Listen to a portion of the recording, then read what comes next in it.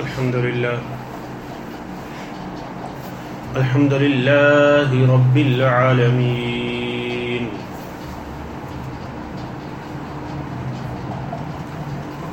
والصلاة والسلام على سيد الأنبياء والمرسلين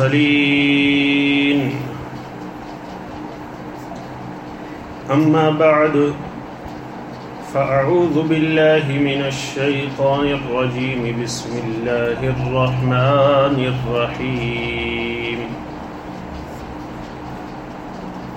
قل بفضل الله وبرحمته فبذلك فليفرحوا هو خير مما يجمعون اللهم رب اشرح لي صدري ويسر لي أمري واحلل عقدة من لساني يفقهوا قولي رضيت بالله ربا وبالإسلام دينا وبمحمد نبيا الصلاة والسلام عليك يا رسول الله وعلى آلك وأصحابك يا حبيب الله الصلاة والسلام عليك يا نبي الله وعلى آلك وأصحابك يا نور الله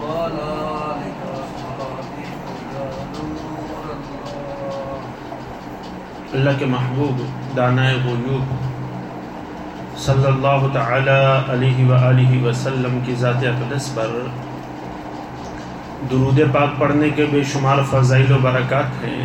نبی پاک صلی اللہ تعالی علیہ وآلہ وسلم ارشاد فرماتے ہیں، جس کا مفہوم میرا جو امتی مجھ پر ایک مرتبہ درود پاک پڑھتا ہے اللہ تعالیٰ اس پر 10 رحمتیں نازل فرماتا ہے، جو 10 مرتبہ پڑھتا ہے اللہ سبحانہ ہوا تعالیٰ اس پر 100 مرتبہ رحمتیں نازل فرماتا ہے، اور جو 100 مرتبہ پڑھتا ہے اللہ سبحانہ ہوا تعالیٰ اس کی دونوں آنکھوں کے درمیان پیشانی پر لکھ دیتا ہے کہ میرا یہ بندہ نفاق اور جہنم سے بری ہے۔ حصول برکت اور نزول رحمت کے لیے درود پاک پڑھ لیجئے۔ صلو علی الحبیب صلی اللہ علی النبی الامی وآلہ صلی اللہ علیہ وسلم صلاۃ و سلاما علیک یا سیدی یا رسول اللہ۔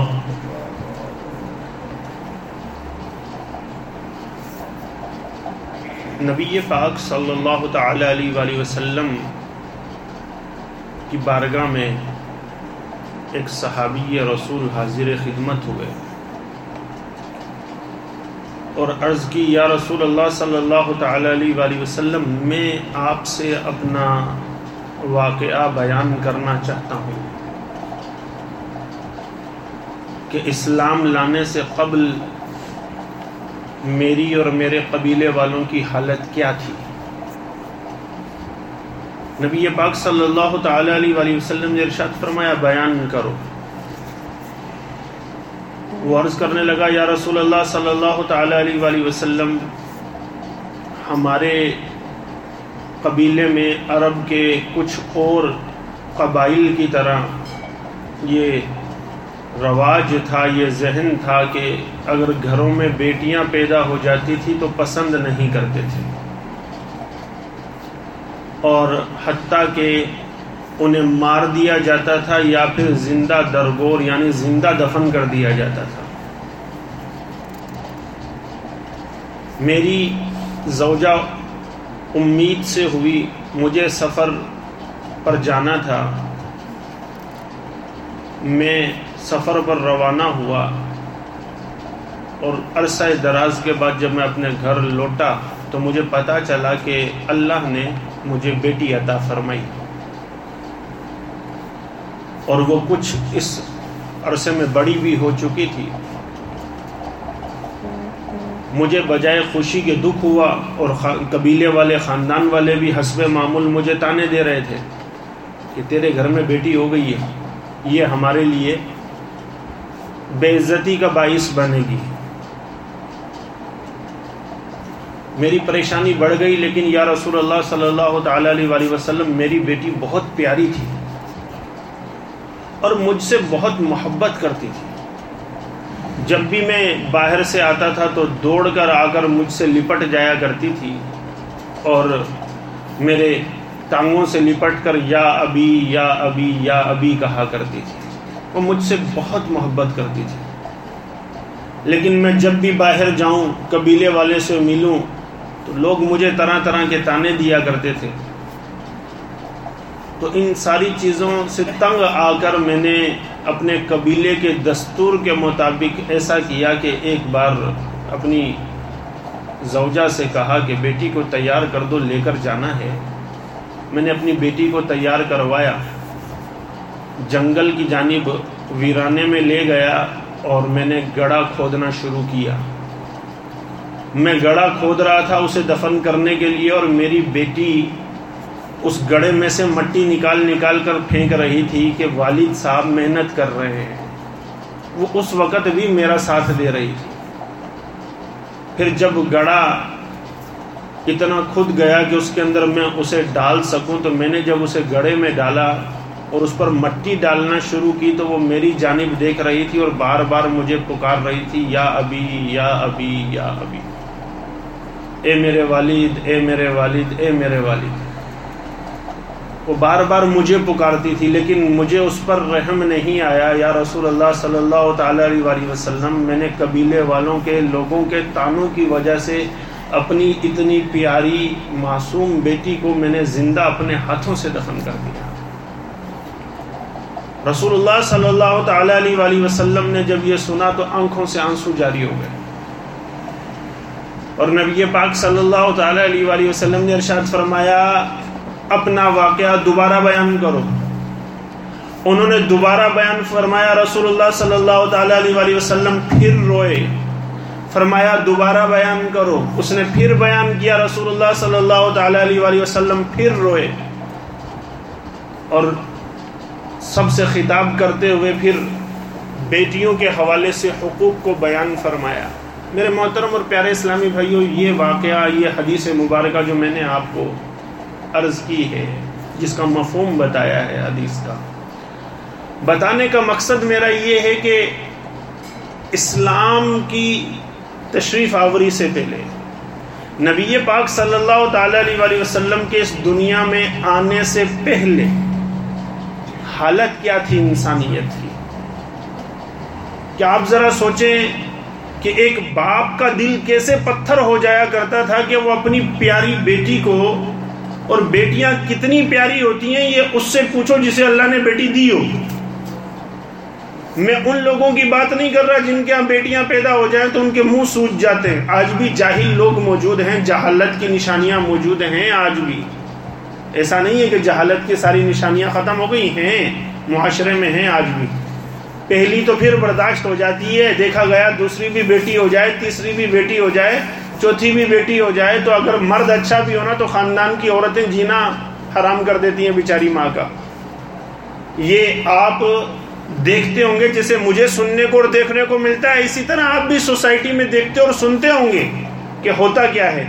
حالانکہ رسول اللہ صلی اللہ تعالی علیہ وسلم نے کیا خوب ارشاد فرمایا، اللہ نے جسے 3 بیٹیاں دی اور اس نے صبر کیا، ان کی اچھی پرورش کی، تعلیم و تربیت دلائی، اور عمر ہونے پر ان کا نکاح کیا، وہ اور میں جنت میں ایسے ہوں گے۔ انگلی اٹھا کر ارشاد فرمایا اتنے قریب ہوں گے، یعنی اس شخص کو اللہ جنت میں اتنا بڑا مقام عطا فرمائے گا کہ وہ رسول اللہ صلی اللہ تعالی علیہ وسلم جہاں جنت میں جنت الفردوس کے اعلیٰ ترین درجے میں ہوں گے، وہ شخص بھی وہاں ہوگا۔ اور یہی حدیث مبارکہ ان بھائیوں کے لیے بھی خوشخبری ہے، صرف والدین کے لیے نہیں، بھائیوں کے لیے بھی۔ دوسری حدیث مبارکہ میں بیٹیوں کے ساتھ ساتھ بہنوں کا لفظ ہے، اور یہ اس ٹاپک کے اوپر ہم ڈیٹیل سے رمضان میں گفتگو بھی کر چکے ہیں کہ چاہے 2 بہنیں ہوں، پہلے 3 بہنوں کی حدیث ہے، پھر 2 بیٹیوں کی حدیث ہے، پھر 1 بیٹی کی حدیث ہے، اور اس کے ساتھ ساتھ بیٹیوں کے ساتھ ساتھ بہنوں کا بھی ذکر ہے ایک حدیث مبارکہ کے اندر۔ کہ اللہ نے جسے بہنوں کے ذریعے سے آزمایا یا اللہ نے جسے بیٹیوں کے ذریعے سے آزمایا، اس نے صبر کیا، ان کی تربیت کی، ان کی پرورش کی، اور بڑے ہونے پر ان کا نکاح کر دیا، اسے جنت کی خوشخبری خود رسول اللہ صلی اللہ تعالی علیہ وآلہ وسلم نے عطا فرمائی ہے۔ لیکن آج بھی بدقسمتی یہ ہے کہ آج بھی ہمارے معاشرے کے اندر ایسے لوگ بہرحال موجود ہیں۔ اس حقیقت سے ہم انکار نہیں کر سکتے کہ بیٹیوں کی پیدائش پر پریشان ہو جایا کرتے ہیں، خواتین بھی موجود ہیں، مرد حضرات بھی موجود ہیں۔ تو اس کلچر کو اسلام نے تو 1450 سال بدل دیا تھا۔ اسلام کا نام لینے والے آج بھی اگر اپنے اندر یہ جاہلیت کی نشانیاں رکھیں تو ان کی خرابی ہے، اسلام کی نہیں۔ یہ ذہن نشین رکھنا چاہیے۔ میں عرض یہ کر رہا تھا، رسول اللہ صلی اللہ تعالی علیہ وآلہ وسلم کی تشریف آوری کے وقت یہ حالت ہوا کرتی تھی، زندہ دفن کر دیا جاتا تھا بیٹیوں کو، زندہ۔ ذرا سوچئے تو صحیح، رسول اللہ صلی اللہ تعالی علیہ وآلہ وسلم کی صورت میں 12 ربیع الاول کو صبح صادق کے وقت اللہ نے جو خوشخبری عطا فرمائی، اگر یہ خوشخبری نصیب نہ ہوتی تو دنیا کا نقشہ کیا ہوتا؟ ذرا امیجن کر کے دیکھیں کبھی اس وقت کو جب رسول اللہ صلی اللہ تعالی علیہ وآلہ وسلم دنیا میں بھیجے گئے، دین اسلام پیش کیا گیا، اس وقت دنیا کی حالت کیا تھی؟ صرف بیٹیوں کو ہی تو زندہ دفن نہیں کیا جاتا تھا نا، لوٹ مار کو جائز سمجھا جا رہا ہوتا تھا، شراب نوشی، زناکاری عام تھی۔ عرب کے اندر لوٹ مار سب سے بڑا پیشہ قرار پا چکا تھا، اور وہ قافلوں کو لوٹ لیا کرتے تھے اور ان کا مال اپنے پاس رکھ لیا کرتے تھے۔ انسانوں کو، مردوں کو، عورتوں کو غلام اور لونڈی بنایا جاتا تھا۔ جانوروں کی سی حالت تھی، جانوروں کی سی۔ ان کے ساتھ جو سلوک ہوتا تھا وہ جانوروں کا سا سلوک ہوتا تھا۔ اور اس وقت کی جو سپر پاور طاقتیں، جو مہذب ترین ممالک، اس وقت دو ہی بڑے پاورفل ممالک کہلایا کرتے تھے، دو بڑی سلطنتیں تھی، پرشین امپائر اور رومن امپائر، فارس اور روم۔ ان کی خود کی حالت اگر آپ اٹھا کے دیکھ لیں تو آپ کو اندازہ ہو جائے گا انسانیت کس قدر پستی میں گر چکی تھی۔ اور تیسرا بڑا خطہ تھا ہمارا ہندوستان، مشترکہ ہندوستان کی بات کر رہا ہوں۔ اس کے اندر بھی آپ حالت اٹھا کر دیکھ لیں کیا تھی۔ شوہر مر گیا، عورت کو ستی کر دو، ساتھ جلا دو، ساتھ جلنا پڑتا تھا عورت کو۔ وراثت میں پوری دنیا میں کہیں عورت کا کوئی حصہ نہیں تھا، پوری دنیا میں۔ یہ 1800 کچھ کے اندر وراثت کے حقوق یورپ میں آئے ہیں، یعنی تقریباً 150 سال قبل۔ اس سے پہلے تو یورپ تک کے اندر وراثت کے عورت کے حقوق ہی نہیں تھے۔ یہ صرف اسلام نے 1450 سال پہلے وراثت کے حقوق دیے عورت کے لیے، اور پھر صرف خواتین کے لیے نہیں، ہر معاملے میں دیکھ لیجئے۔ شراب نوشی کا معاملہ ہو، زناکاری کا معاملہ ہو، لوٹ مار کا معاملہ ہو، اخلاقیات کی دیگر معاملات ہو، سب کا حالت، سب کی جو معاملات تھے، سب جو حالات تھے اس وقت، پوری ہسٹری اٹھا کے دیکھیں آپ دنیا کی، آپ کو اندازہ ہو جائے گا انسان تنزلی کے امی گڑے میں گر چکا تھا۔ اس وقت اللہ سبحانہ و تعالیٰ نے 12 ربیع الاول کے دن صبح صادق کے وقت انسانیت کو خوشخبری عطا فرمائی، اور اپنا پیارا محبوب حضرت محمد مصطفیٰ صلی اللہ تعالی علیہ وآلہ وسلم دنیا کو عطا فرمائی۔ نبی پاک صلی اللہ تعالی علیہ وآلہ وسلم 12 ربیع الاول کے دن، 12 ربیع الاول تاریخ پیر کا دن، صبح صادق، رات جا رہی تھی، دن آ رہا تھا۔ اللہ نے کسی ایک وقت کو یہ فضیلت نہیں بخشی، نہ رات کو دی نہ دن کو دی، ورنہ جس کو دے دی جاتی وہ افضل ہو جاتا۔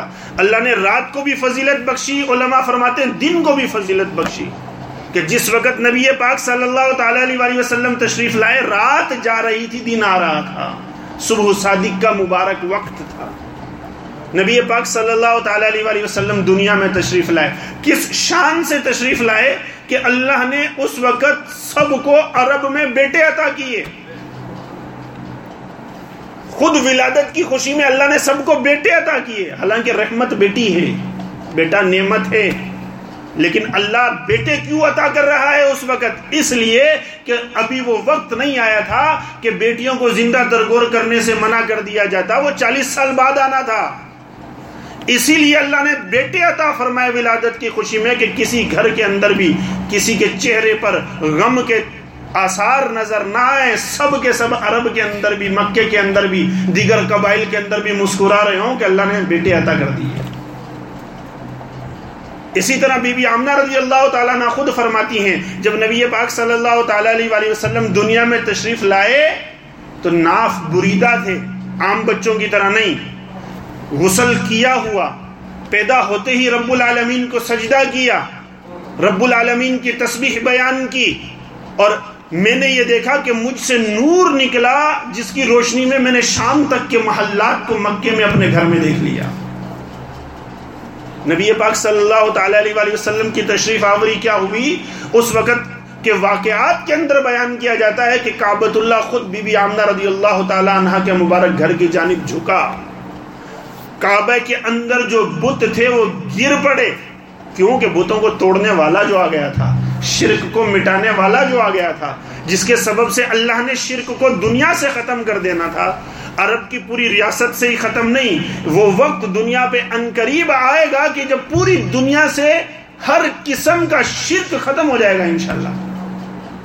قیامت سے پہلے وہ وقت لازمی پوری دنیا پر آنا ہے، کیوں کہ اس مشن کی تکمیل کے لیے خود رسول اللہ صلی اللہ تعالیٰ علیہ وآلہ وسلم کو اللہ سبحانہ و تعالیٰ نے بھیجا، اپنے سب سے پیارے، اپنے سب سے محبوب نبی، نبی آخر الزمان جو اول الانبیاء بھی ہیں اور آخر الانبیاء بھی ہیں، سب سے پہلے بھی تخلیق کیے گئے اور سب سے آخر میں نبوت کا تاج دے کر دنیا کے اندر بھیجے گئے، اور ان کے بعد نبوت کے سلسلے کو، رسالت کے سلسلے کو اللہ سبحانہ و تعالیٰ نے ہر طرح سے بند کر دیا۔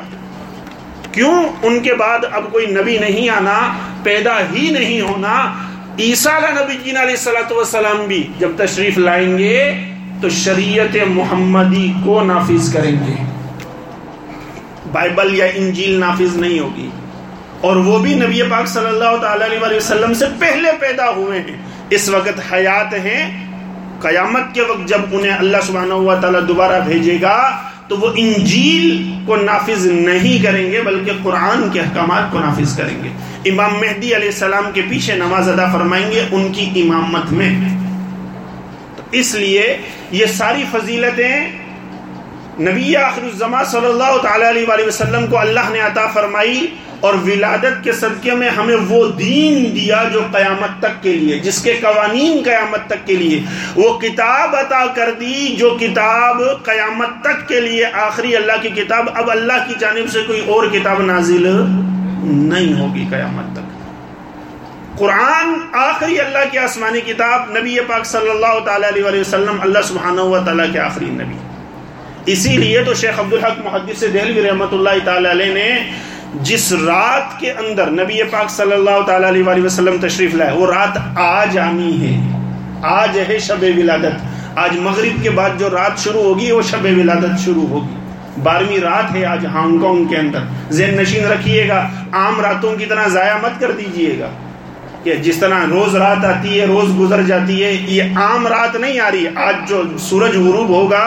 جو رات شروع ہوگی، وہ نارمل رات نہیں ہے، یہ بہت امپورٹنٹ ترین رات ہے۔ شیخ عبدالحق محدث دہلوی رحمۃ اللہ تعالیٰ علیہ فرماتے ہیں شب ولادت شب قدر سے بھی زیادہ افضل ہے، شب ولادت شب قدر سے بھی زیادہ افضل ہے۔ حالانکہ شب قدر کے بارے میں اللہ نے کیا فرمایا؟ اللہ فرماتا ہے لیلۃ القدر خیر من الف شہر، کہ لیلۃ القدر شب قدر جو ہے وہ 1000 مہینوں سے بہتر ہے۔ آگے ارشاد فرمایا وجہ کیا ہے؟ تنزل الملائکہ، اس میں ملائکہ نازل ہوتے ہیں۔ شیخ عبدالحق محدث دہلوی رحمۃ اللہ تعالی علیہ دلیل دیتے ہوئے تحریر فرماتے ہیں اپنی کتاب کے اندر کہ شب قدر سے شب ولادت اس لیے افضل ہے کہ شب قدر نبی پاک صلی اللہ تعالی علیہ وآلہ وسلم کو عطا کردہ رات ہے، اور شب ولادت خود نبی پاک صلی اللہ تعالی علیہ وآلہ وسلم کے ظہور کی رات ہے۔ تو آپ کی ذات جس رات میں اس دنیا میں تشریف لائی وہ اس رات سے افضل ہے جو رات آپ کو بعد میں عطا کی گئی۔ اور پھر دوسری دلیل دیتے ہوئے ارشاد فرمایا کہ شب قدر کو اللہ نے افضلیت بخشی ہے تنزل الملائکہ، اس میں ملائکہ نازل ہوتے ہیں ملائکہ کے نزول کی وجہ سے، اور شب ولادت افضل اس لیے ہے کہ اس میں خود نبی پاک صلی اللہ تعالی علیہ وآلہ وسلم کا ظہور ہے، کہ وہ ظہور ملائکہ کی وجہ سے افضل ہے، اور شب ولادت خود نبی پاک صلی اللہ علیہ وسلم کی ولادت کی وجہ سے افضل ہے. اس لیے ارشاد فرمایا یہ تو شب قدر سے بھی افضل رات ہے جو آج آ رہی ہے. تو ابھی سے ذہن بنا لیجئے گا اچھے طریقے سے اسے گزارنے کا. اور اسی طرح شب میلاد النبی صلی اللہ تعالی علیہ وسلم اگر جائز طریقے سے منایا جائے، جملہ لازمی طور پہ آپ ذہن میں رکھیے گا، میلاد سرکار صلی اللہ تعالی علیہ وسلم کی آمد کی خوشی اگر جائز طریقے سے منائی جائے تو ہر لحاظ سے فائدہ دیتی ہے. طریقہ جائز ہونا چاہیے. اس کو آپ بخاری شریف کی اگر حدیث مبارکہ سے سمجھنا چاہیں اور اس کی جو پھر شرح محدثین نے لکھی ہے اس سے سمجھنا چاہیں، بہت مشہور و معروف حدیث مبارکہ ہے بخاری شریف کی کہ ابو لہب جو نبی پاک صلی اللہ تعالی علیہ وسلم کا سگا چچا اور بدترین کافر تھا، انتہائی گستاخ، اس کی گستاخیوں کا عالم یہ تھا کہ نبی پاک صلی اللہ تعالی علیہ وسلم نے جب سب سے پہلے پہاڑ پر کھڑے ہو کر اعلان اسلام فرمایا تھا تو لوگوں کو منتشر کرنے والا یہی چچا تھا. جب نبی پاک صلی اللہ تعالی علیہ وسلم تبلیغ دین کے لیے حج کے دنوں میں نکلتے، جو قبائل آیا کرتے تھے اور اس وقت میں جو میلے لگا کرتے تھے ان کے اندر جب جایا کرتے تھے تو ابو لہب پیچھے پیچھے چلتا تھا اور معاذ اللہ اس طرح کہتا تھا کہ میرے بھتیجے کی بات مت سننا، یہ معاذ اللہ جادوگر ہے، کبھی کہتا یہ مجنون ہے. ایسا شخص تھا وہ جس کی مذمت میں اور جس کی بیوی کی مذمت میں، اس کی اور اس کی بیوی کی مذمت نے اللہ نے پوری سورۃ اللہب قرآن کے اندر نازل فرمائی. ایسا سخت کافر جب یہ دنیا سے گیا، مرنے کے بعد نبی پاک صلی اللہ علیہ وسلم کے دوسرے چچا اور ابو لہب کے بھائی حضرت عباس رضی اللہ تعالیٰ عنہ نے اسے خواب میں دیکھا تو سوال کیا ہم سے جدا ہونے کے بعد تم پر کیا گزری؟ وہ کہنے لگا خیر نہیں رہی، تم سے جدا ہو کر کچھ حاصل نہیں ہوا، صرف پیر کا دن آتا ہے تو مجھے میری اس انگلی سے تھوڑا سا پانی دیا جاتا ہے، وہ بھی اس سبب سے کہ جب اللہ کے رسول محمد الرسول اللہ صلی اللہ تعالی علیہ وسلم کی ولادت بسعادت 12 ربیع الاول کو ہوئی تھی تو میری لونڈی سویبہ یہ خوشخبری لے کر میرے پاس آئی تھی، تو میں نے بھتیجا پیدا ہونے کی خوشی میں، نبی پیدا ہونے کی خوشی میں نہیں، بھتیجا پیدا ہونے کی خوشی میں نے انگلی سے اشارہ کر کے سویبہ لونڈی کو آزاد کر دیا تھا، تو اللہ اسی انگلی سے مجھے پیر کے دن پانی عطا کرتا ہے، بس یہی راحت ملتی ہے. شیخ عبدالحق محدث دہلوی رحمۃ اللہ تعالی علیہ اس حدیث کی شرح کے اندر لکھتے ہیں کہ مسلمان کتنے خوش نصیب ہیں کہ مسلمان اگر جشن ولادت مناتے ہیں، میلاد کی خوشیاں مناتے ہیں، نبی پاک صلی اللہ تعالی علیہ وسلم کی آمد کا جشن مناتے ہیں، تو جب ایک کافر کو بھتیجا پیدا ہونے کی خوشی منانے پر اللہ نے مرنے کے بعد بھی پانی عطا کیا، تو جو مسلمان نبی پاک صلی اللہ تعالی علیہ وسلم کو اللہ کا آخری نبی آخری رسول سمجھ کر ان پر ایمان لاتے ہوئے ان کی ولادت کی خوشی جائز طریقے سے منائے گا، اللہ اسے کتنا عطا فرمائے گا. اب خوشی منانے کے پھر اپنے اپنے جائز طریقے ہیں. نبی پاک صلی اللہ تعالی علیہ وسلم نے خود اپنی ولادت کی خوشی منائی، نبی پاک صلی اللہ تعالی علیہ وسلم نے خود اپنا میلاد منا کے دکھایا. جو ویسے منانا چاہتا ہے ویسے منائے، سب سے بیسٹ طریقہ تو وہی کہلائے گا، کیونکہ نبی پاک صلی اللہ علیہ وسلم نے خود منا کے دکھایا. اور پھر جن جن طریقوں کو اسلام نے منع نہیں کیا وہ سارے طریقے جائز قرار پائیں گے. وہ طریقہ کون سا؟ مسلم شریف کی حدیث مبارکہ حضرت قتادہ رضی اللہ تعالیٰ عنہ سے روایت، نبی پاک صلی اللہ تعالی علیہ وسلم ہر پیر کو روزہ رکھتے تھے. تو پوچھا گیا یا رسول اللہ صلی اللہ تعالی علیہ وسلم ہر پیر کو روزہ کیوں رکھتے؟ ارشاد فرمایا پیر کے دن میں پیدا ہوا تھا، پیر کے دن میں پیدا ہوا تھا اور پیر ہی کے دن مجھ پر پہلی وحی آئی تھی، اس وجہ سے میں اس کو سیلیبریٹ کرتے ہوئے روزہ رکھ کر سیلیبریٹ کرتا ہوں. ایک طریقہ یہ بہترین سا آ گیا. اللہ سبحانہ و تعالیٰ کی رضا کے لیے کل 12 ربیع الاول ہوگی. 12 ربیع الاول کل کب ہوگی؟ کل کا روزہ رکھیں، لیکن ہے نفلی، کوئی نہیں رکھے گا گناہ گار نہیں. یہ ذہن نشین رکھیے گا، یہ نفلی روزے ہوتے ہیں، اگر کوئی رکھے گا ثواب پائے گا اللہ کی رضا کے لیے، نہیں رکھے گا تو گناہ گار نہیں ہوگا. یہ نفلی روزے ہوتے ہیں. گناہ صرف فرض روزہ چھوڑنے پر ہوتا ہے. رمضان کے روزے وہ فرض ہیں. رمضان کے روزوں کے علاوہ کوئی اور روزے مسلمان پر فرض نہیں ہیں, سارے نفلی ہیں, چاہے 10 محرم کا ہو, 9 اور 10 محرم کا, یا 10 یا 11 محرم کا جس کی تاکید آئی ہے. اسی طرح ایام بیض کے روزے رکھے جاتے ہیں, ہر مہینے کی چاند کی 13, 14, 15 تاریخ کو مسلمان روزے رکھ رہے ہوتے ہیں. اسی طرح ہر پیر کا روزہ سنت ہے, ہر جمعرات کو روزہ رکھا جاتا ہے. ان کے اپنے اپنے فضائل ہیں ان روزوں کے. شب برات کا روزہ, شب معراج کے دوسرے دن کا روزہ 27ویں رجب کا, اسی طرح رجب کے روزے, شعبان کے روزے, ان کے اپنے اپنے فضائل ہیں. لیکن یہ سارے ہیں نفلی. رکھیں گے اجر و ثواب, نہیں رکھیں گے گناہ گار نہیں ہوں گے. ہاں رمضان کے روزے نہیں چھوڑ سکتے. رمضان کا روزہ کوئی بغیر کسی مجبوری کے, اور مجبوری اللہ نے قرآن میں 2 بیان کر دی ہیں, یا بیمار ہو یا سفر میں ہو. اگر شرعی مجبوری کے تحت کوئی چھوڑے گا تو رمضان کا روزہ شرعی مجبوری کے تحت چھوڑ سکتا ہے, بعد میں قضا کرنی ہوگی کیونکہ وہ فرض ہے. ادروائز یہ روزے نفلی ہیں, رکھیں گے ثواب, نہیں رکھیں گے گناہ نہیں. لیکن اگر اللہ نے ہمت طاقت دی تو رکھیں. بھئی نبی پاک صلی اللہ تعالیٰ علیہ وآلہ وسلم سال میں 1 مرتبہ تو برتھ ڈے سیلیبریٹ نہیں کر رہے نا. نبی پاک صلی اللہ تعالیٰ علیہ وآلہ وسلم سال میں کتنی مرتبہ اپنی برتھ ڈے منا رہے ہیں؟ 52 مرتبہ ہو گئی نا بھائی. ہفتے میں 1 مرتبہ منڈے آئے گا نا, تو سال میں کتنے منڈے ہو گئے؟ 52 بنے گے نا. بھائی حساب لگا لیجئے گا یار, میتھمیٹکس آگے پیچھے ہو سکتا ہے, تو وہ آپ دیکھ لیجئے گا. تو سال میں 52 مرتبہ نبی پاک صلی اللہ علیہ وسلم برتھ ڈے منا رہے ہیں, تو ہم کم از کم سال میں 1 بار تو منائیں نا. لیکن ایک چیز ضرور جو میں ہر سال عرض کرتا ہوں, وہ ضرور آپ سے کہنا چاہوں گا, میلاد منانے کا اصل مقصد کیا ہے؟ میلاد منانے کا اصل مقصد کیا ہے؟ میلاد کیوں منائی جاتی ہے؟